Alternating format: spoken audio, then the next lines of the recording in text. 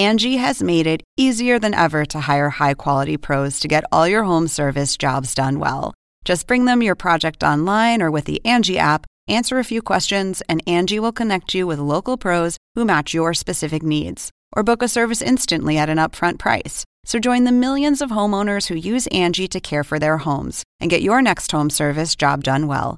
Download the free Angie mobile app today or visit Angie.com. That's ANGI.com.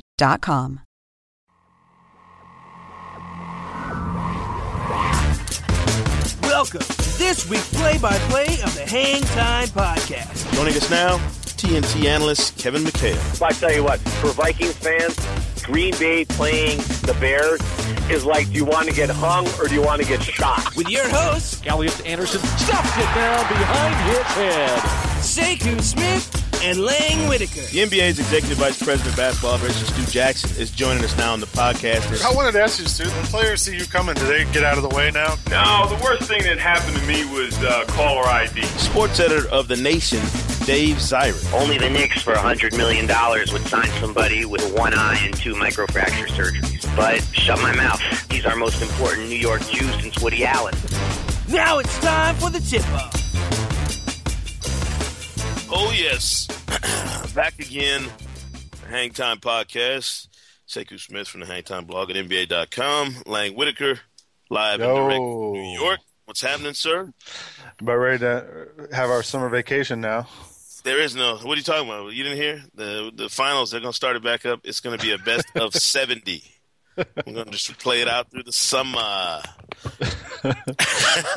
NBA Finals wrapping up.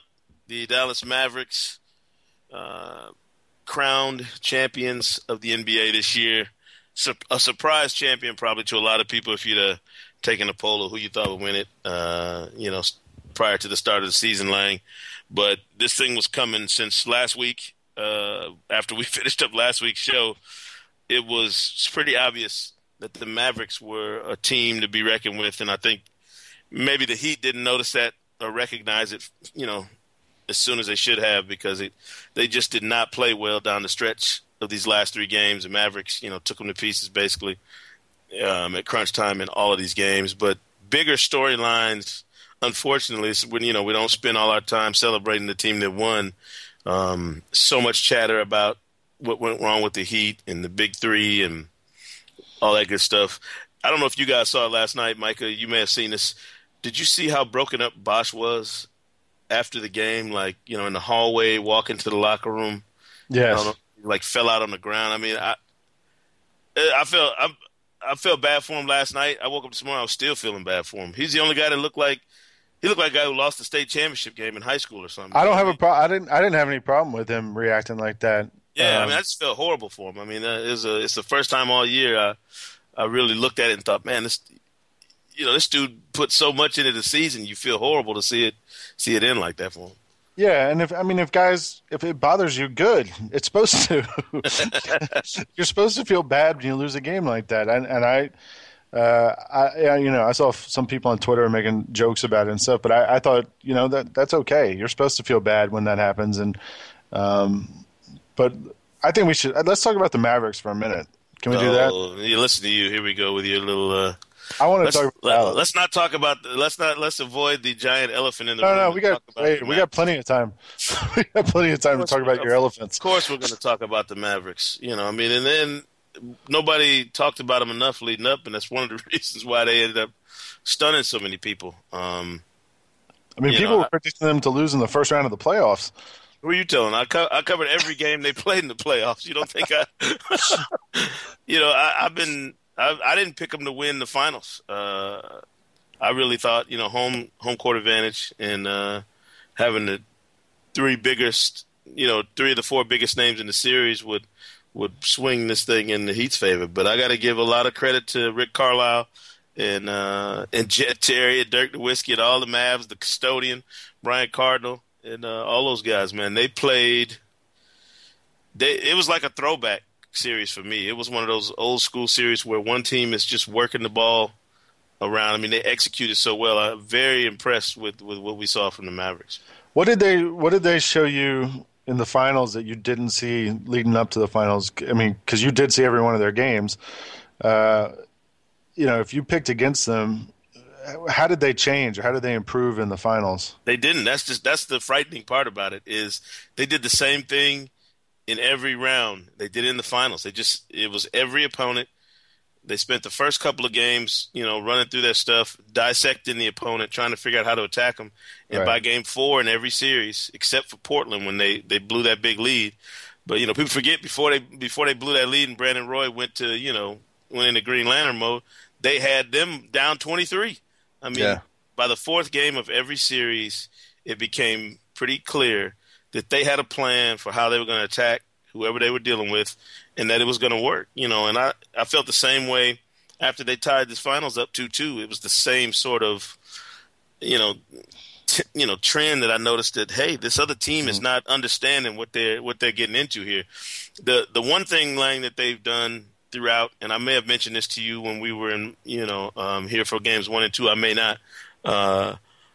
But they play the same way up 15 points as they do down 15 points. Right. And it's one of those subtle things that you don't really pay attention to. A lot of teams, they get up 15, they freelance, and they don't really run their offense, to perfection. They don't run out sets and exhaust the shot clock. The Mavericks run the same stuff, up 15, down 15.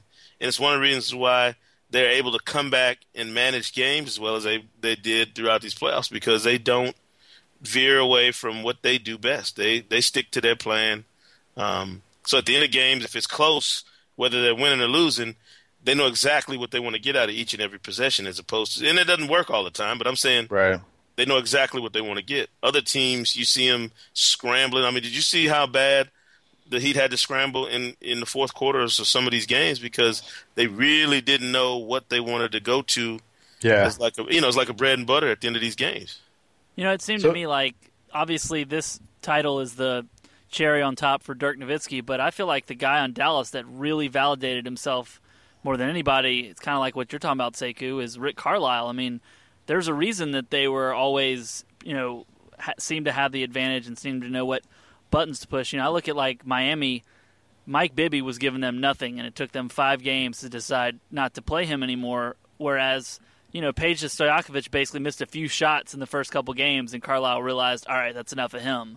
It just seemed like those adjustments are really what can make the difference when the talent is so similar. Yeah, and I don't even know, Lang, you and Micah, you guys watch it like I do. I don't even know if it's so much the adjustment. It's just that you have to have a feel. Like, to me, the biggest thing that struck me was playing Ian Mahinmi and Brian Cardinal in an elimination game. Like, are you serious? Like, that man put in some work and pushed some buttons. I wrote something about it Sunday about him pushing buttons, and I'm like, he everything he did turned out right. I mean, that's hard to do, man. You take a couple of guys who haven't played significant minutes at all throughout the playoffs, and you plug them in the biggest series of the season, in the biggest series of a lot of these guys' lives, and it worked. I don't think there's anything to lose when you put like Mahinmi in, and if he doesn't, you put him in for a minute, and if he doesn't play well, that doesn't work. But it's making me think. I wonder if coaches can get hot, like players get hot. You know what I mean? Like a coach can make a couple of good decisions. Can he get in the zone? Yeah, like for like a couple weeks in a row, a couple months in a row, whatever. The guy's making all the right moves, all the right calls. Because it seemed like if you can get in a zone, Carlisle was sort of in a zone throughout the playoffs, not just in the finals. Yeah, I think I wrote a long piece about him earlier in the finals. I think when we were still here in Miami, we wrote something right before the start of the series about he and Spoelstra and just kind of John Schumann of NBA.com wrote the other piece about Spoelstra, but it's Carlisle is an interesting guy in that no one's ever questioned his X's and O's.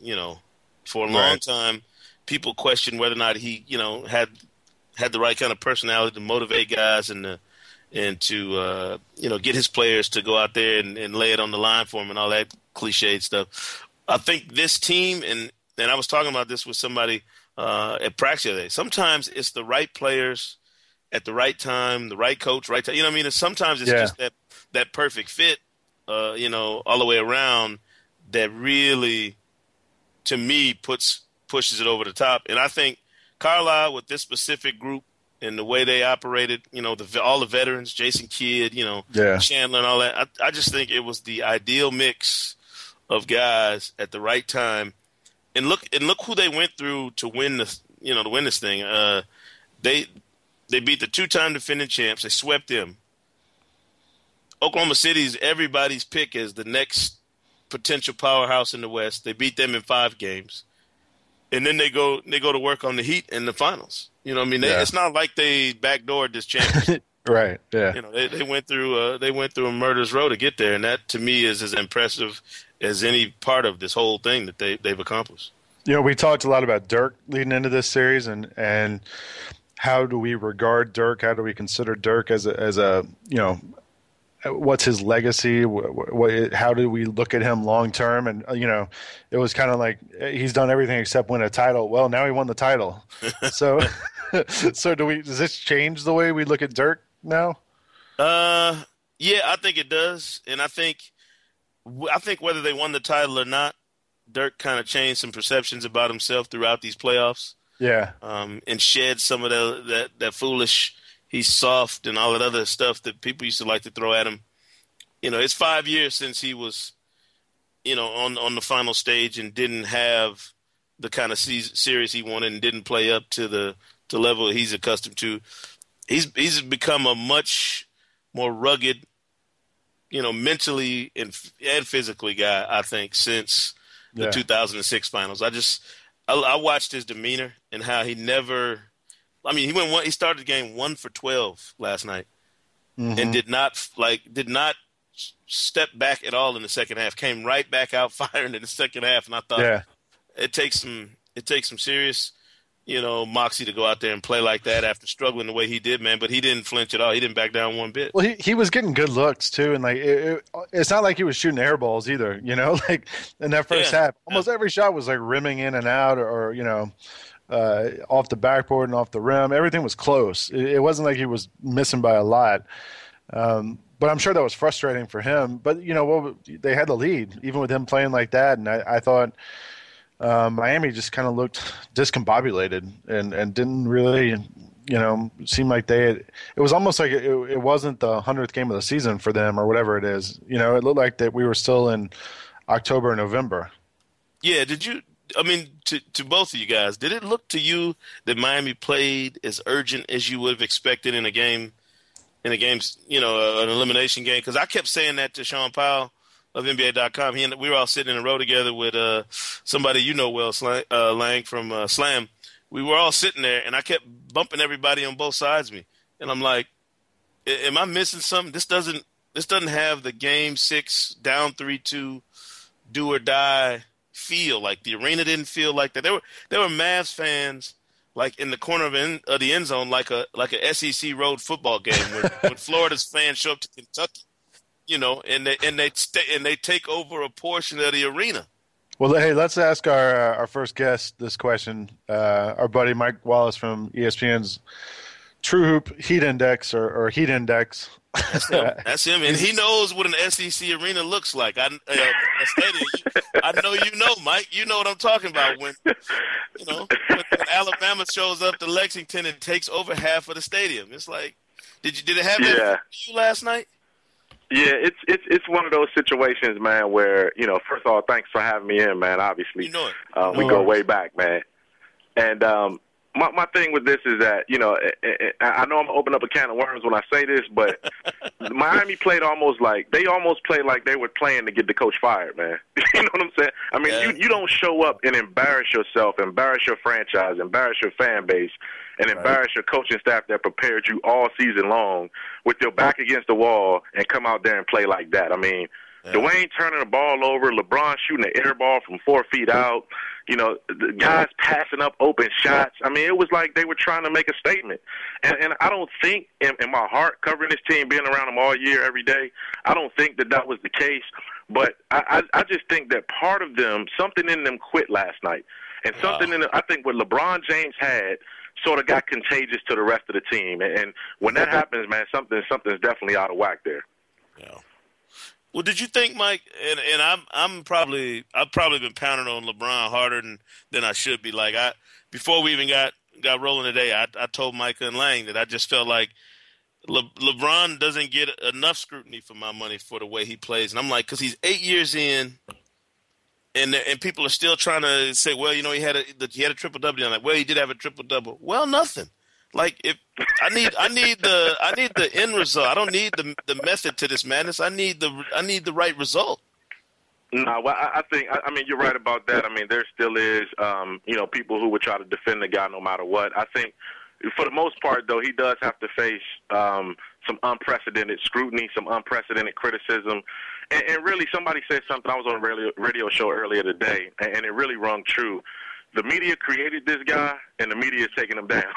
and basically, we never really figured out who LeBron James is as a player under pressure and what he's all about.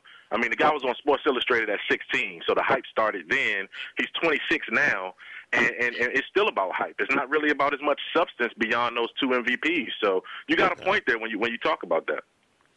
But Mike, we watched him in the first couple series, and he was clutch. Like in that Chicago series, he looked great, closing out games. I mean, did you see this coming at all? Do you think this did it surprise you the way this series ended like this?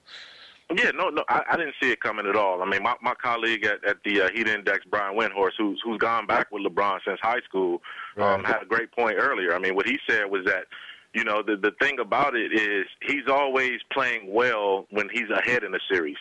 You know what I mean? When the series starts to turn or when it gets tied up and then, the pressure starts to build, you really don't know where he is. And really, yeah, they did go down 0-1 against Chicago. But once they won Game 2 and sort of got – because remember, Game 2, he called and talked about how sick he was and how he had the flu and how he wasn't feeling well. And he had that as an excuse going in just in case they lost Game 2. So, they ended up winning that game, and he played well down the stretch. I'm not here to bash LeBron. I like the guy. I still think he's a phenomenal player. But I just think he's not the end-all, be-all alpha male dog under pressure that Dwayne Wade is or that Kobe Bryant is or even in some degrees that a Kevin Durant is or Dirk Nowitzki is. So he's got a long way to go before he meets that level as far as I'm concerned. So I'm assuming that means you and Scottie Pippen don't agree that he's and you know what? Scottie doesn't even buy into that BS that he talks about, man. And that's the thing about Scottie, man, because when I heard it, I almost drove off the road. I was leaving Chicago the night after the Heat clinched that series. He's on Mike and Mike, and I'm like, hold up for a second, Scottie. You just told me before the season, don't even call you until the Heat win 3 championships. And then he was like, and then all I'm going to tell you is they're only halfway as good as we were with the Bulls. So, he was one of the more critical guys of this team coming together, and I was surprised he even said what he said back then. Yeah. Well, Mike, tell me and I'm sorry, Lane, but tell me where this thing goes next. What's the immediate next step in terms of Spoelstra? And I'm still here in Miami, so I'm kind of taking the pulse of the attitude of people and fans. I'm trying to see what the biggest backlash is going to be right away and how soon the fans down here kind of come down from the disappointment of the finals and kind of go back to work and say, okay, what's next? How do we get better? How do we retool for next season? Yeah, and that's the confusing thing. And I'm not sure that this fan base down here is fully capable of comprehending that because, again, it's still a lot of people here, and I might be among them, that when you hear when people say the better team won the series last night, I'm not so sure I agree with that. I'm still not so sure I agree with that because if LeBron James shows up and is even 45% to capacity, they win Game 4 and they go up 3-1, and we're not even sitting here talking about putting the pieces back together. Dallas did what they did in the last 2 games to take the series. Granted, they did what they needed to do. They were the better team in Game 5 and Game 6. But I'm not sure through the first 4 that they were even close to what Miami did. Miami controlled tempo. They controlled everything else. But to answer your point, the fan base, obviously, now that it's over with, number one, Spoelstra's going to come under heat, which I've been told by the owner the other, right when this series started, that both Spoelstra and Riley, there won't be any concerns about their future, that they're secure, they're set. But beyond that, you do need a point guard. You do need a center. And you just have to hope that the LeBron James that you signed to this 6-year deal with the 4-year out will eventually show up and become the LeBron James that you hope he could be. And if he can do that, you have a title not only this year, you'll have one for the next few years to come. Right. Well, Mike, if he doesn't become the LeBron James we hope he could be, or that people expect him to become, I mean, with Wade and Bosh, I mean, can they figure out a way with what they have to get good enough to win 4 games in the finals? You know what? That's a good question. I do think they definitely need to have, regardless of what kind of LeBron you're going to get an all-star. Yeah. So even if he's at his all-star level and maybe not even an MVP level in the postseason, you got enough with those 3 there. But you do need an upgrade at point guard.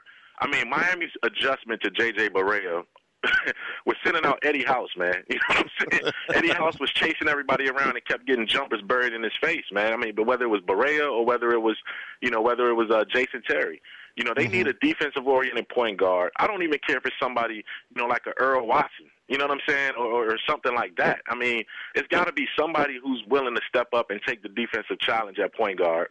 They need Dwayne Wade to say, all right, look, LeBron, this is my team, man. I need you to do this, this, and that. I'll take care of this, this, and that. And then this is how we're going to do it.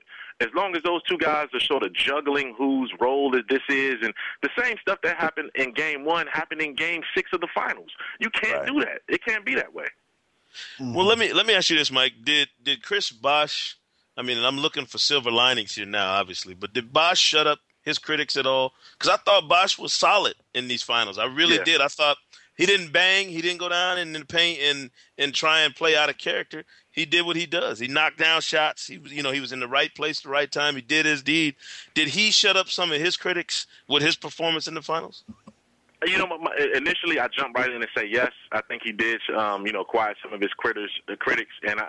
But then when I pull back a little bit and I say that there was a time, probably a year or 2 ago, especially when he had that breakout year in Toronto the last couple of years, where if you had a choice, if you were given a choice between Dirk and Bosh, a lot of people would have chosen Bosh.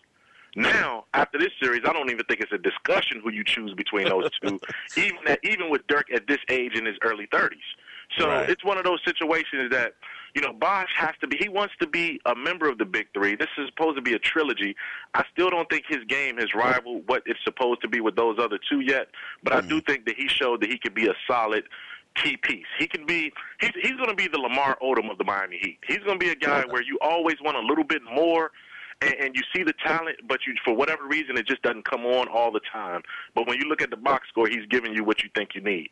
So that's the analogy I give to him. He's going to be this size version of the Lamar Odom with this team. Well, they got to let him come to the press conference if they want him to be a part of the Big 3. Now they got and you know what? I hope that they stop that next year because either bring all 3 of them together like Boston used to do, all 3.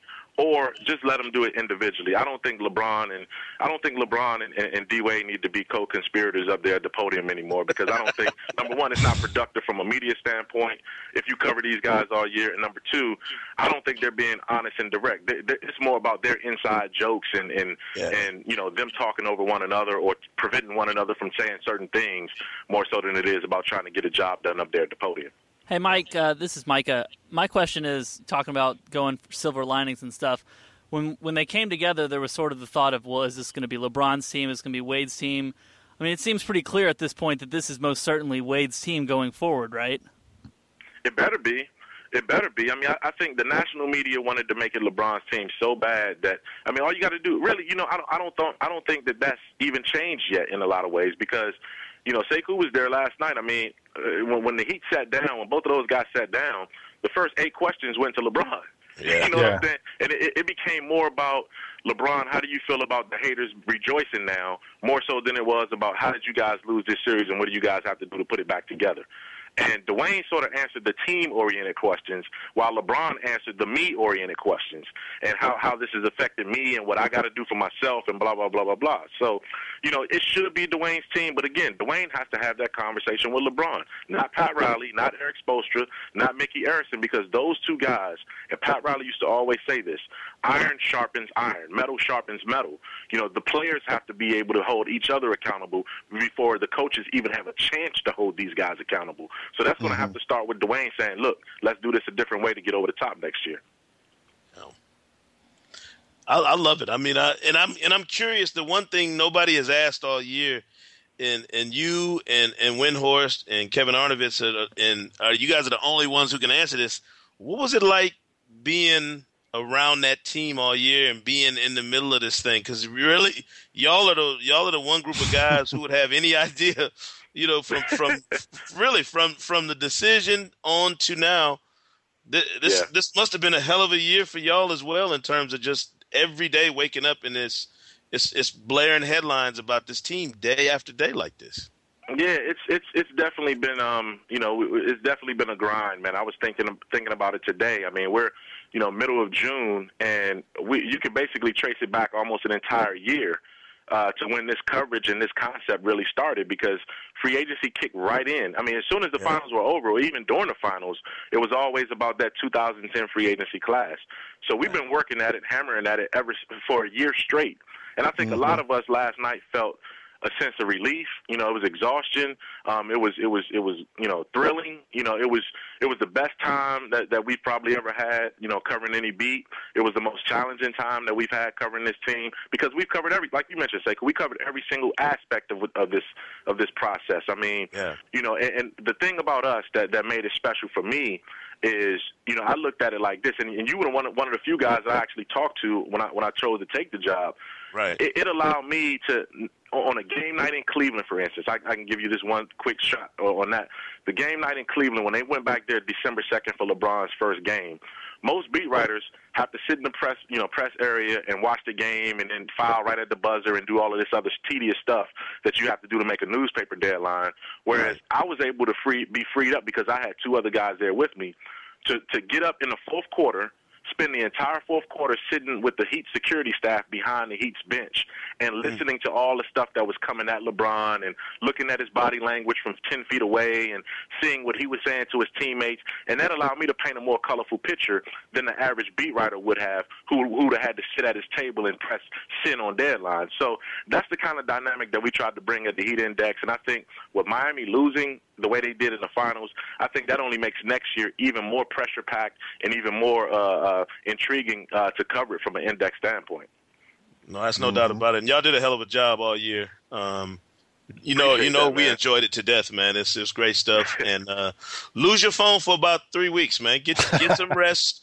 I mean, just play it off. It's going to be more than that. It's going to be more than that. I'm going incognito for about 2 months, man. Throw that thing out, this game base somewhere, and play it off, and then we'll come find you, in a few months, because we're gonna have to dive back in, man. But we appreciate you coming on, Mike. I know how busy you've been today, for sure, and nonstop since this whole thing started, man. Great insights as always. We love having you on. So thanks, appreciate Mike. it, and we'll talk to you again, bro. Hey, definitely, man. Y'all take care, bro. Take it easy, man. All right, now. That's Mike Wallace from the Heat Index at ESPN.com. Great stuff. They did a bang up job, Lang. Yes, they did. That was as unprecedented as the Big Three was. Putting together the Heat Index was pretty groundbreaking in itself. You take the guys who covered both those teams. Think about that. Windhorst covered the Cavaliers for the Plain Dealer the year before, so he covered LeBron the year before and has covered him since forever, since he was in high school. And then Mike was the Heat beat writer covering Wade and the Miami Heat for the Miami Herald. And they came together with Kevin Arnovitz, and there's a fourth guy. His name is escaping me. I cannot believe I'm forgetting his name. What's his name? Tom. Yeah. Haberstroh. Yeah, Haberstroh. That's his name. Yeah, Tom Haberstroh. I'm sorry about that, but yeah, you get those four guys together, and they're basically embedded with this team, for a whole year. So. And when ESPN announced they were going to do the Heat Index, I know a lot of people made jokes and thought it was going to be lame and all this stuff, but I thought I thought it was really interesting, and they were very inventive about the way they went about covering it. Instead of just game story, there was so many different things they did. I thought was really cool all season long. Yeah, it was. I mean, it's kudos to those fellas, and again, Mike mentioned it. Them losing the Heat losing in the finals only makes year two of that experiment and that process even more intriguing, man. It's going to be very interesting to see where that goes.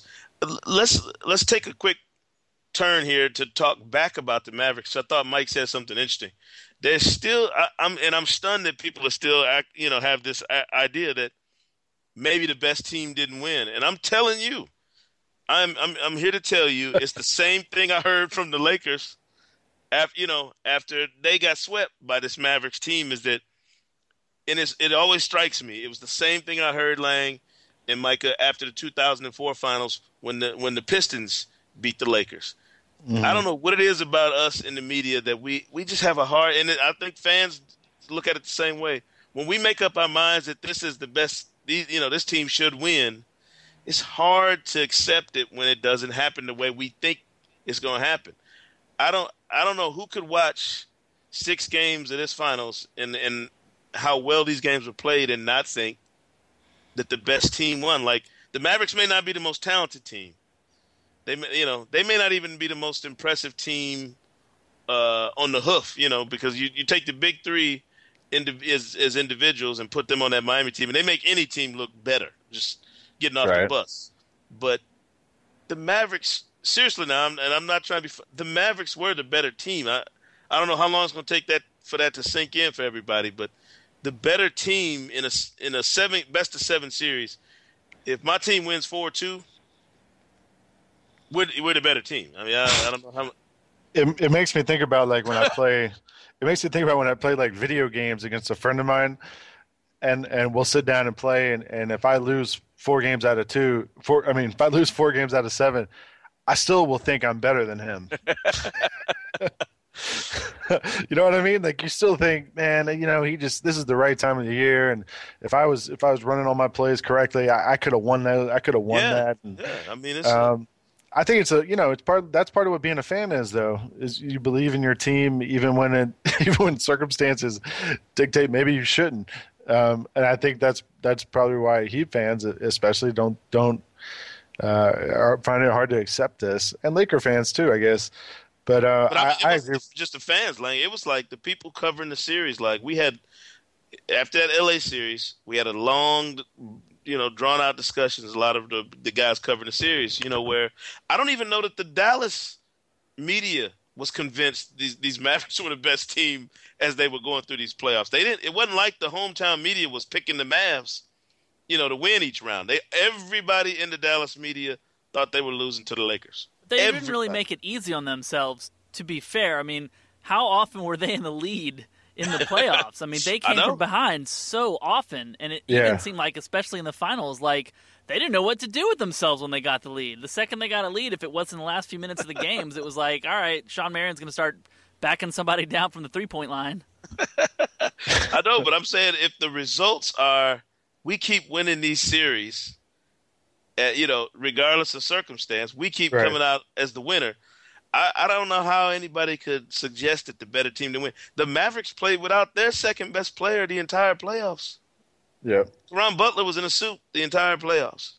I agree with you. I don't know why you're yelling at me about it. I mean,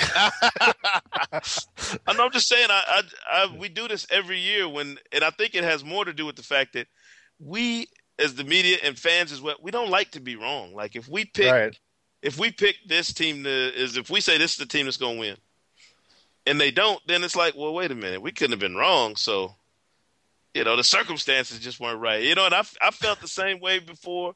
Where I think to myself, man, that's not the best team. But I don't know how you dispute it when you're talking best of 7. If it's a one and done situation, NCAA tournament, somebody gets lucky, has a great night. Yeah, I can live with the best team didn't win necessarily, but the best team that night won. The Mavericks they have to be the NBA's best this year, and I thought Bosh articulated that better than anybody last night. He kind of said it directly. Hey, best of 7 series, they win 4-2. They ended up being the better team, and it's probably hard to swallow for a lot of people and hard to comprehend when you don't necessarily see that going in. And then maybe that makes what they did that much more impressive as well. I think so. I think, no one picked Dallas back in October, and no one picked them a month ago. And I think that's even more impressive. To me, that's what's impressive about it is that they didn't care, and they just played the way they played, and they believed in each other and looked like they knew what they were doing. You know what we ought to do? And I hate to do this. Michael, we got to look up the summertime predictions to see who – I don't even want to look now that I'm nervous now that I think about it. I'm curious where I picked the Mavericks to finish in the Western Conference. I think we should just look back at like finals predictions. Personally, No, I don't want to just see finals. This guy. You're the only person at NBA Digital to even utter the word Mavericks and win in the final. So I know where you're going, Mike, and you can forget about it. Sekou, we have a guest on the line. Well, if it's who I think it is, then we're in some serious trouble. Because this guy maybe was the only other person at the NBA Finals who caused a bigger stir than LeBron James. But I think what he brought up turned out to be the defining theme of the entire Finals for a lot of people, and that's whether or not LeBron James was given the people here in Miami and everywhere else what they thought they were getting when the Big Three formed. And that's Gregg Doyel of CBS Sports. What I'm getting at, obviously, people know about is the infamous question you asked LeBron. What game was that? After Game 2? 3. Game 3 that you just asked? Because they won the game, and I still asked. I'm an idiot. But, I mean, we talked about this last night. The phrasing of the question, sure, maybe people could take, a little offense to that or maybe poke at that. But what you were asking, I thought was legitimate in terms of LeBron was fantastic closing out games in the conference finals, and he seemed to step back and step aside in the NBA finals. That stuck out to you then, and now that the series is over, does it bother you even more that he adjust his game or didn't do something different than what we saw through the end of this series?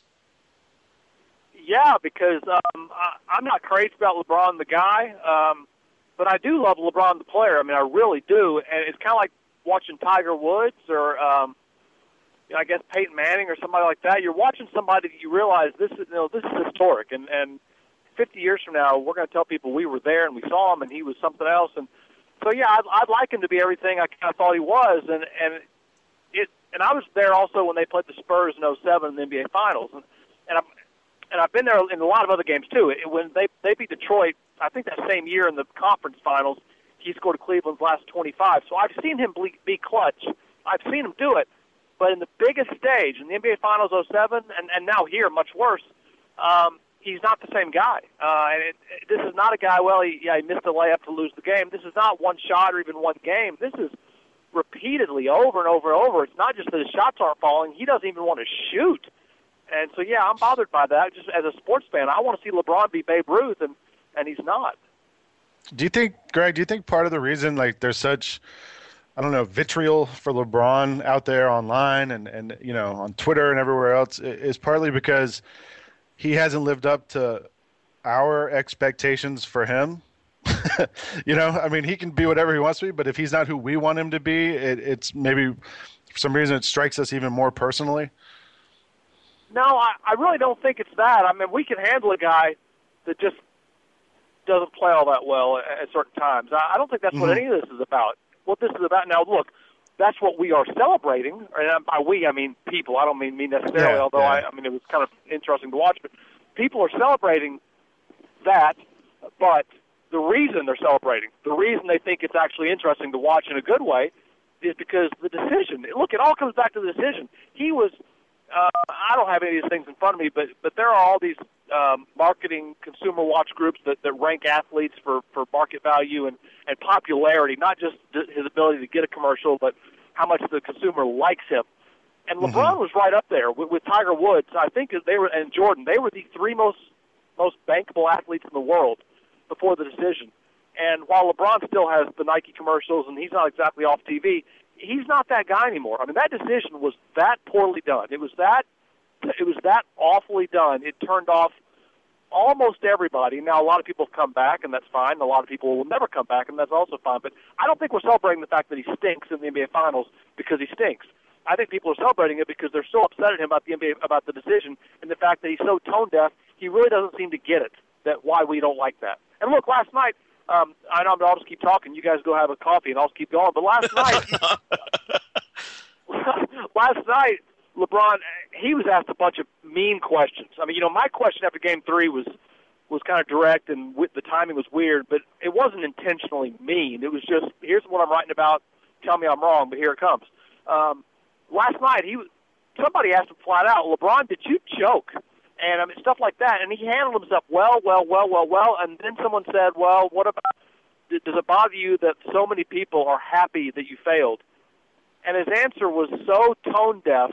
His answer was, in a nutshell, his answer was this: look, that doesn't bother me at all, even though we just lost the NBA Finals. It doesn't bother me at all because tomorrow morning, all those haters, they're still going to wake up them, and I'm still going to wake up me. And while that's all true, only a guy who thinks doing the decision on live TV makes sense would then say that last night. Hey, Greg, this is Micah. I have a question. I'm curious for your thoughts. You talk about he's been 8 years in his career, and last year against the Celtics, it was like, well, he's been clutch in the past. Maybe this is an aberration. And then even, Game 4, he doesn't show up. You say, well, surely he's going to show up in Game 5, and then doesn't happen in Game 5, and so on and so forth. Are we reaching a point with him where, like, he's sort of like his career narrative is not the same as it once was, or does he still have time to redeem himself? Well, both. I think his career narrative, he's now moved beyond the, well, we can explain that away. Like, the 07 NBA Finals, when he was terrible, he shot 35% from the floor, averaged 22 a game on a year when he's averaged 27 in the season and shot 48%. And he averaged 6 turnovers a game. 6. They got swept, and in Game 1 he was 4 for 16, and in Game 4 he was 10 for 30. He was awful, but we all overlooked it because, well, he's 22 years old, and he's got no supporting cast, and it's his first time, and he's got a long career ahead of him, and let's not overreact. And that was fair back then, it was. And then what happened last year with Boston was really his first just brontosaurus egg that he had laid in quite a while. And, okay, well, it's going to happen. We have no idea why. There's rumors, but we don't know what's going on. We can overlook it because, he's a two-time MVP. But when he does this in the NBA Finals, and to paraphrase LeBron, not once, not twice, not 3 times, but 6 games in a row, at that point, the career narrative becomes, this is a guy who's a great player, but at certain stages, chokes. I think there's no other way around it. The guy chokes. Now, having said that, this is not me saying, and he'll always choke. He'll always be a choker. No, he could, I think he's a momentum guy. When things are going good, he's going good and he gets better. And when things start going bad, he folds. I think if next year they get to the finals and in Game 1 he hits his first 7 shots, he could go off and have an explosion for 6 games. Greg, do you feel like this narrative about LeBron is only quieted by championships? You know what I mean? Does it take multiple trips to the finals and him succeeding to finally rewrite this narrative? And we've seen it before in sports where a guy has branded one thing at one stage of his career and he changes it later. But is that what it takes for him to shake this, or is this something that's going to be a little tougher to shake than that? Well, I don't even know if it takes that much to shake it. First of all, if he wins finals, he'll start shaking it, but he's got to play well. Had the Heat won these finals, and LeBron had a Game 7, just like, and Game 6 was actually one of his better games statistically, and yet, you were there. I'm sitting there watching it, and in the fourth quarter, they're down 10 with 4 minutes to go. There's no time to be dilly-dallying, and he won't shoot it. He's got the ball in his hands. He's open from 3, won't shoot it. He's attacking the rim, won't finish because he doesn't want to go to the free throw line. I mean, it was the damnedest thing to watch that last night. Had the Heat won that game somehow and then won Game 7 with LeBron doing the same thing, that doesn't end the narrative. I think it just extends it that, he's now A-Rod getting carried by Derek Jeter. However, having said that, had this season ended against Chicago, I forget if they won that thing in 5 or 6 games, but had that series gone to 7 or whatever, and Chicago had won it, but LeBron had done everything he did, which is carrying his team and carrying Wade. I don't think anybody's mocking LeBron right now. And they might be mocking him. Yeah, it didn't work out for you, no ring for you, but nobody's saying you're a choker because he played so well. But because not only did they not win, but he played so poorly that he now has to win a ring and also be a great player winning it, or we're not going to get over this. Mm-hmm. Greg, you live in Ohio, right?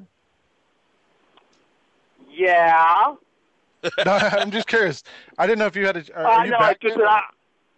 I'm sorry. That was a joke. I know you weren't being confrontational, but that is but basically the default argument of people saying, why'd you ask that question to LeBron? Oh, you live in Ohio. And I know you didn't mean it that way, but yeah, I do. My question, I was just curious what the mood, I didn't know if you've had a chance to, if you're even back in Ohio yet or not, but what's the mood like there? Or, how are people in Ohio? Or is there kind of people, is there anyone who at this point is given up on LeBron? Are people still harboring, ill will against him? Or what's the general mood back there?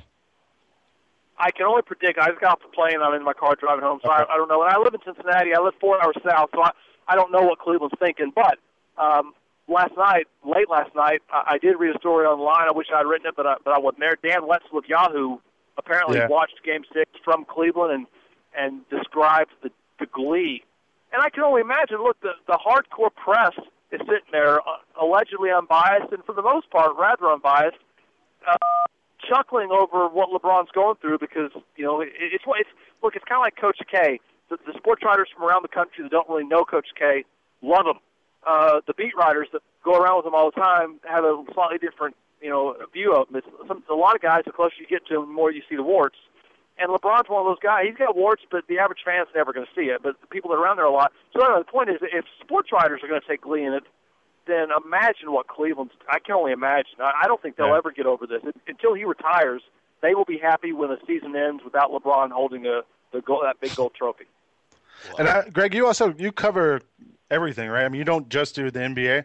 So I was curious, as someone who maybe hasn't spent as much time this season as Sekou did or I did watching the NBA, what was your take on Dallas watching them? Did they surprise you with the way they play, or were they kind of what you thought they were? I'm just curious. That blew me away how good they were. The first time I saw them in person was the Western Conference Finals against Oklahoma City, and I went out there skeptical of Dallas and expecting to see Oklahoma City win. And it took one game to realize, wow, Dallas is not just Dirk and a whole bunch of people just trying to pitch in. First of all, Dirk is better than he's ever been. I've never seen a Dirk this good. I know he was MVP a couple years ago, and maybe he was better that year. I don't know. But he's so much more efficient now. He's changed his game as he's gotten older. He's no longer just running up and down the court, scoring in transition and hunting three-pointers. He's now just getting the ball 15 feet from the basket and shooting it in your face because you can't do anything about it. It's like the Kareem Abdul-Jabbar skyhook. It gets coming, and you can't stop it. And whether he makes it or not has nothing to do with you. It's all about if Dirk's shot's going down. It's remarkable to see how good he is, but then to see the supporting cast they have, all these older veterans, all of them past their prime, but none of them over the hill yet. Kidd and Marion and Jason Terry, I'm real happy for that guy because until these finals came along, his career was going to be so underappreciated. The guy's got 15,500 points. If he plays 4 more years, he'll have 20,000 points. And until these NBA finals, I didn't know that. And he's kind of like this generation's Vinnie Johnson, microwave off the bench. And so, anyway, they're a lot better and a lot deeper than just Dirk than I thought. No, that's good to know. Gregg Doyel, national columnist for CBSSports.com. Sir, we appreciate you coming on with us. And like I said, we had some interesting conversations since I first saw you in Dallas. And we hope to get you back on here once the season kicks back off again because interesting perspective, different look on this whole thing. And I, like I said, I like it. I think it's good to be critical of some of these guys and maybe have a more critical eye than we see normally around the league. Because you raised a really interesting point, Greg, about guys being close to somebody. And I just feel like maybe we didn't examine LeBron's game as well as we should have all those years he was in Cleveland. There are local guys in Cleveland who did it, and some of us nationally didn't really examine it the way we should have. Well, Adrian Wojnarowski, another guy from Yahoo, it's almost like I work for them, but I work for CBS. But he was the first guy 2 years ago kind of saying, look, LeBron's not what you think he is. He's, he and Maverick Carter and all those guys, they're a lot more corporate and cold-blooded than we all want to believe. And even I didn't like that. I wasn't ripping him or anything, but I read that and thought, dang, Adrian, you obviously have a bias here. What's going on? Well, a year later comes around and the true colors start coming out. And so, sometimes, and Adrian had a fresh look. He hadn't been covering the NBA for that long. He kind of parachuted in from his other job, and of course, now he's really good at it. But sometimes an outsider, like me, sort of, can parachute in and maybe see things. You see the forest because you're not so busy looking at all the trees, maybe. Right. I don't know. No, maybe, you know what? Better point, maybe I'm the blind squirrel that found the nut. Maybe that's what happened. Well, you can have it whichever way you want it, man. Either way, we appreciate you coming on with us. Get home and enjoy your family and enjoy some downtime here for a couple of days if you got it, man. Thanks, Gregg. You dang right. All right, guys. All right. Thanks for having me on. Take See you care. later. Thank you. Absolutely. You know what? Just to make matters worse for you, Micah, to really throw a monkey wrench into your day, how's this for stunning? In an NBA Finals series that never stops delivering stunning. Good friend Jamel Hill Lang tweeted something out. She said she was listening to a local station here in Miami, 790 AM, and they talked about, the Mavericks. Mark Cuban had Live nightclub on fire last night. Bought the club out. They did a big celebration over there. Would you believe there were Heat players at the Mavericks celebration last night? Come on. I swear to you. I don't know yet. You know what? Well, Is it first of all, Dampier? Because that's okay. I believe it's pronounced Live nightclub. I mean live. I'm sorry. My bad. But I can see some I hear you, but that's a big nightclub in Miami, and I could see a Heat player. See, Lane, I tell you what, Lane, you are such a good human being. You wouldn't want to go out like after I lost the NBA Finals? No. Not exactly. Not with the team that beat me in the club. Well, yeah, I might leave if I saw the other team show up. I'm just saying I don't have anything against going out after the game. They probably could have used a drink. I guess I'm just saying, is that not strange though? I mean, wow. And it's been confirmed by our main man, Errol K. Sneed of Mavs.com, has confirmed that there were definitely Heat players at Live nightclub in Miami last night while the Mavericks were doing. I don't know if you guys saw the pictures online, but Jet Terry was doing he was doing his takeoff on top of something. And somebody got a picture of it. Yeah. Was he standing on a trophy or on a ledge with the trophy or something? But it was like a stage or something, and the trophy was up there. You talk about interesting. Boy, I can only imagine what the reaction are of some of these Heat fans hearing that. Hey, guess what we got to do? Seen names. I haven't seen specific names, but hey, guess what we got to do next week? Well, what's next? I don't even know what next week is. The draft. Oh, that's right. Well, I mean, we never stop around here. Yeah, we never stop. I'm gonna get caught up on draft stuff here as soon as I can. But another piece of news that floated across NBA.com, Scott Howard Cooper is over in Treviso, Italy for the Adidas Euro Camp. And I believe I saw something scrolling across the TV here that Dwight Howard informed him that he will be a free agent. Will definitely not be signing an extension with the Orlando Magic and will become a free agent. I believe you saw that, or you saw that? No, I mean, I just saw it float across. So there's another bit of news that's shaking out today. Yes. I mean, we didn't even get a chance to talk about Mark Jackson becoming the coach of the Warriors, which I know is good luck to him, I guess. Obviously, we he's a great dude, always a good guy when you see him around. Be very curious to see how well he does as a head coach for the first time. But a fantastic season on top of all that other mess we talked about, Lane. Great season. I mean, I don't want to rank it, in terms of what the last 10 years, whatever, but I can't remember one that was a whole lot better than this one in terms of action from start to finish, free agency leading into training camp. You get to the playoffs. The playoffs are fantastic. Every round you have compelling matchups, and then you get to the finals, and it's as good as it's been. You can't have it. You seriously cannot have any complaints about this NBA season. Can you remember a finals that in the last decade that was this unpredictable? I mean, even the last decade, almost every finals, we kind of knew going into it which team we thought was going to be in it, which two teams were going to be in it, which team was going to win it. Maybe when Detroit won, that was in 2004. Yeah. That might have been the biggest surprise other than this one, but I was thinking about that last night. I can't really remember one that was this big of a surprise in the last decade. I guess if the surprise was, I don't know. I guess is the surprise the winner or the fact that these two teams were in it? Because like to me, yeah, I didn't pick either one of these teams to make the finals when the playoffs started. I don't believe. I think I picked Lakers Celtics in a rematch.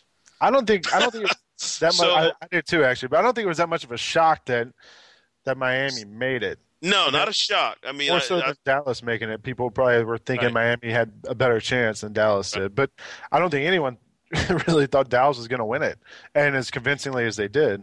Well, somebody did, and believe me, you realize, Lang, we are going to hear about this until the day Micah, gets deported. He is not going to stop gloating about the fact that he picked this. It's just going to go until my movie gets made, really. I'm afraid to hear about that. No, I did kind of try and examine where this season ranks, and I asked it on Twitter the other night, and a lot of people got upset because I said best final since. I think I said it after Game 5. I just threw it out there. Best final since ? And people started responding. How about last year? And do you don't remember that 7-game series last year? And I'm like, the dynamics of a NBA Finals are always unique. And to me, this one, when you take into account the style of play, like the contrast in style between these two teams, the fact that we had kind of a surprise team in Dallas getting here, and this notion that they were this huge underdog, then Dirk tears the tendon in his left hand. Mm-hmm. You know what I mean? I mean, we just had every roller coaster, twist and turn piece of drama you could possibly have. The part of me was almost sad last night watching the end that we didn't get a 7th game. I just, I was like, I could keep watching these two teams go at it, game after game, and I wouldn't get tired of it. As much as I enjoyed the 2010 finals with the Lakers and Celtics, I was physically exhausted watching those two teams wrestle each other. And, and they didn't play a really graceful brand of basketball and shoot at some, ridiculous clip. And it wasn't like that kind of basketball. To me, this was a better looking product, even though they both teams struggled the first couple games to find their rhythm offensively. I just thought the dynamics, team getting down, coming back, big time shot making throughout the series by a lot of different guys. I just appreciated, I don't know, man. Maybe I'm just a prisoner of the moment, and I like what we just finished more than I like something that happened 5 or 6 years ago. But if I look at the finals we've had in the past 10 years, and you think about the Lakers went to they won 3 straight. We can go back further. They won 3 straight, and you knew they were winning all 3 when they went, beat the Pacers, the Sixers, and the Nets. Was there any doubt in your mind the Lakers were winning those finals? Right. I don't think so. I also think Spurs the same way. I think for a basketball junkie, Dirk is especially fun to watch because he's not athletic, and he's just going to kill you with it's almost like watching a baseball pitcher who's kind of past his prime a little bit, and he doesn't throw a 98-mile-an-hour fastball, but he knows about placement and changing speeds. And Dirk, when he made some of those shots down the stretch last night, I mean, at this point, you just expect every one of them to go in. Even when the guys are in his face and he spins around and he has no room to get the shot off, you think it's going in, and most of the time it does. And I think for some of us, even if you're not cheering for Dallas to win, it's easy to appreciate that and that style of play. And you mentioned Dirk. I enjoyed watching Jet Terry get his ring and Jason Kidd get his. You know what I mean? For vets like that who have been in the game as long as they have to finally get a ring, it does. You do enjoy some of that. You know what I mean? You do. And I know we're not supposed to root for anybody, and I always root for the longest, most dramatic, and most compelling series possible. That's my standard. When people ask me, who you rooting for? I'm rooting for the best series, best game possible. I want to see the best basketball play at the highest level for the longest amount of time. But I can't lie. I did. After it was over last night, I thought that has to feel good for these guys. And it would have been nice to see Mike Bibby and Juwan Howard and those guys get a ring as well. I mean, I don't think it's unfair to say that. That would have been a nice thing to see as well. But Jason Terry, a guy Lang, I know, used to be a Hawk. Yep. Jason Kidd, been to the finals twice before and missed out. I've known Rick Carlisle a long time. I don't have a problem watching the Mavericks enjoy the moment. And even Mark Cuban, a guy who 5 or 6 years ago, most people wouldn't have enjoyed seeing him get that trophy and then celebrate. But even he did something unique in these playoffs by not talking for weeks up until last night, and then finally coming out and really letting it out. It's hard. It's not hard not to enjoy the past 2 months, and then obviously the 82-game season before that, if you really love NBA basketball like we do here at the Hang Time Podcast. So, draft next week, Lang. I will actually be invading your space next week. So come maybe up here. We can tape it up here. Exactly, Micah. We got to figure out a day to adjust. Maybe we can do some live stuff from the draft next week and talk some draft prospects, some other people that are going to be at the draft in New Jersey this year. Actually, draft will be in New Jersey. Maybe they can do it in Schumann's backyard. Throw some dogs on the grill and just let the guys posse up out there in Jersey in his backyard and do the NBA draft. So, Micah, you get it worked out for us next week, and we'll do some live Hang Time podcasting next week from the NBA draft. And thank our guests, obviously, for coming on today. Mike Wallace of ESPN.com's Heat Index, good friend, known him for years, love his work. He does a hell of a job. Gregg Doyel from CBSSports.com, the lightning rod himself, comes on. And Lang, I think that's the first time you probably talked to him, is it not? Yeah. Okay, yeah. He's actually been on the podcast before. He wasn't nearly as controversial the last time, but like we said, another unique perspective on the league, and shared some really good information with us, some good insights. So appreciate those guys coming on. We'll see you next week. Make sure you join us on the Hang Time Podcast on NBA.com. Later. Thanks for listening to the Hang Time Podcast. To download more episodes of the show, visit the iTunes Music Store. Be sure to check out the Hang Time blog on NBA.com. And for more of Lang, visit SlamOnline.com. You can follow Sekou and Lang on Twitter at SekouSmithNBA and Lang with it. The Smyrna Spartans have yet to get on Twitter, but we'll let you know when they do.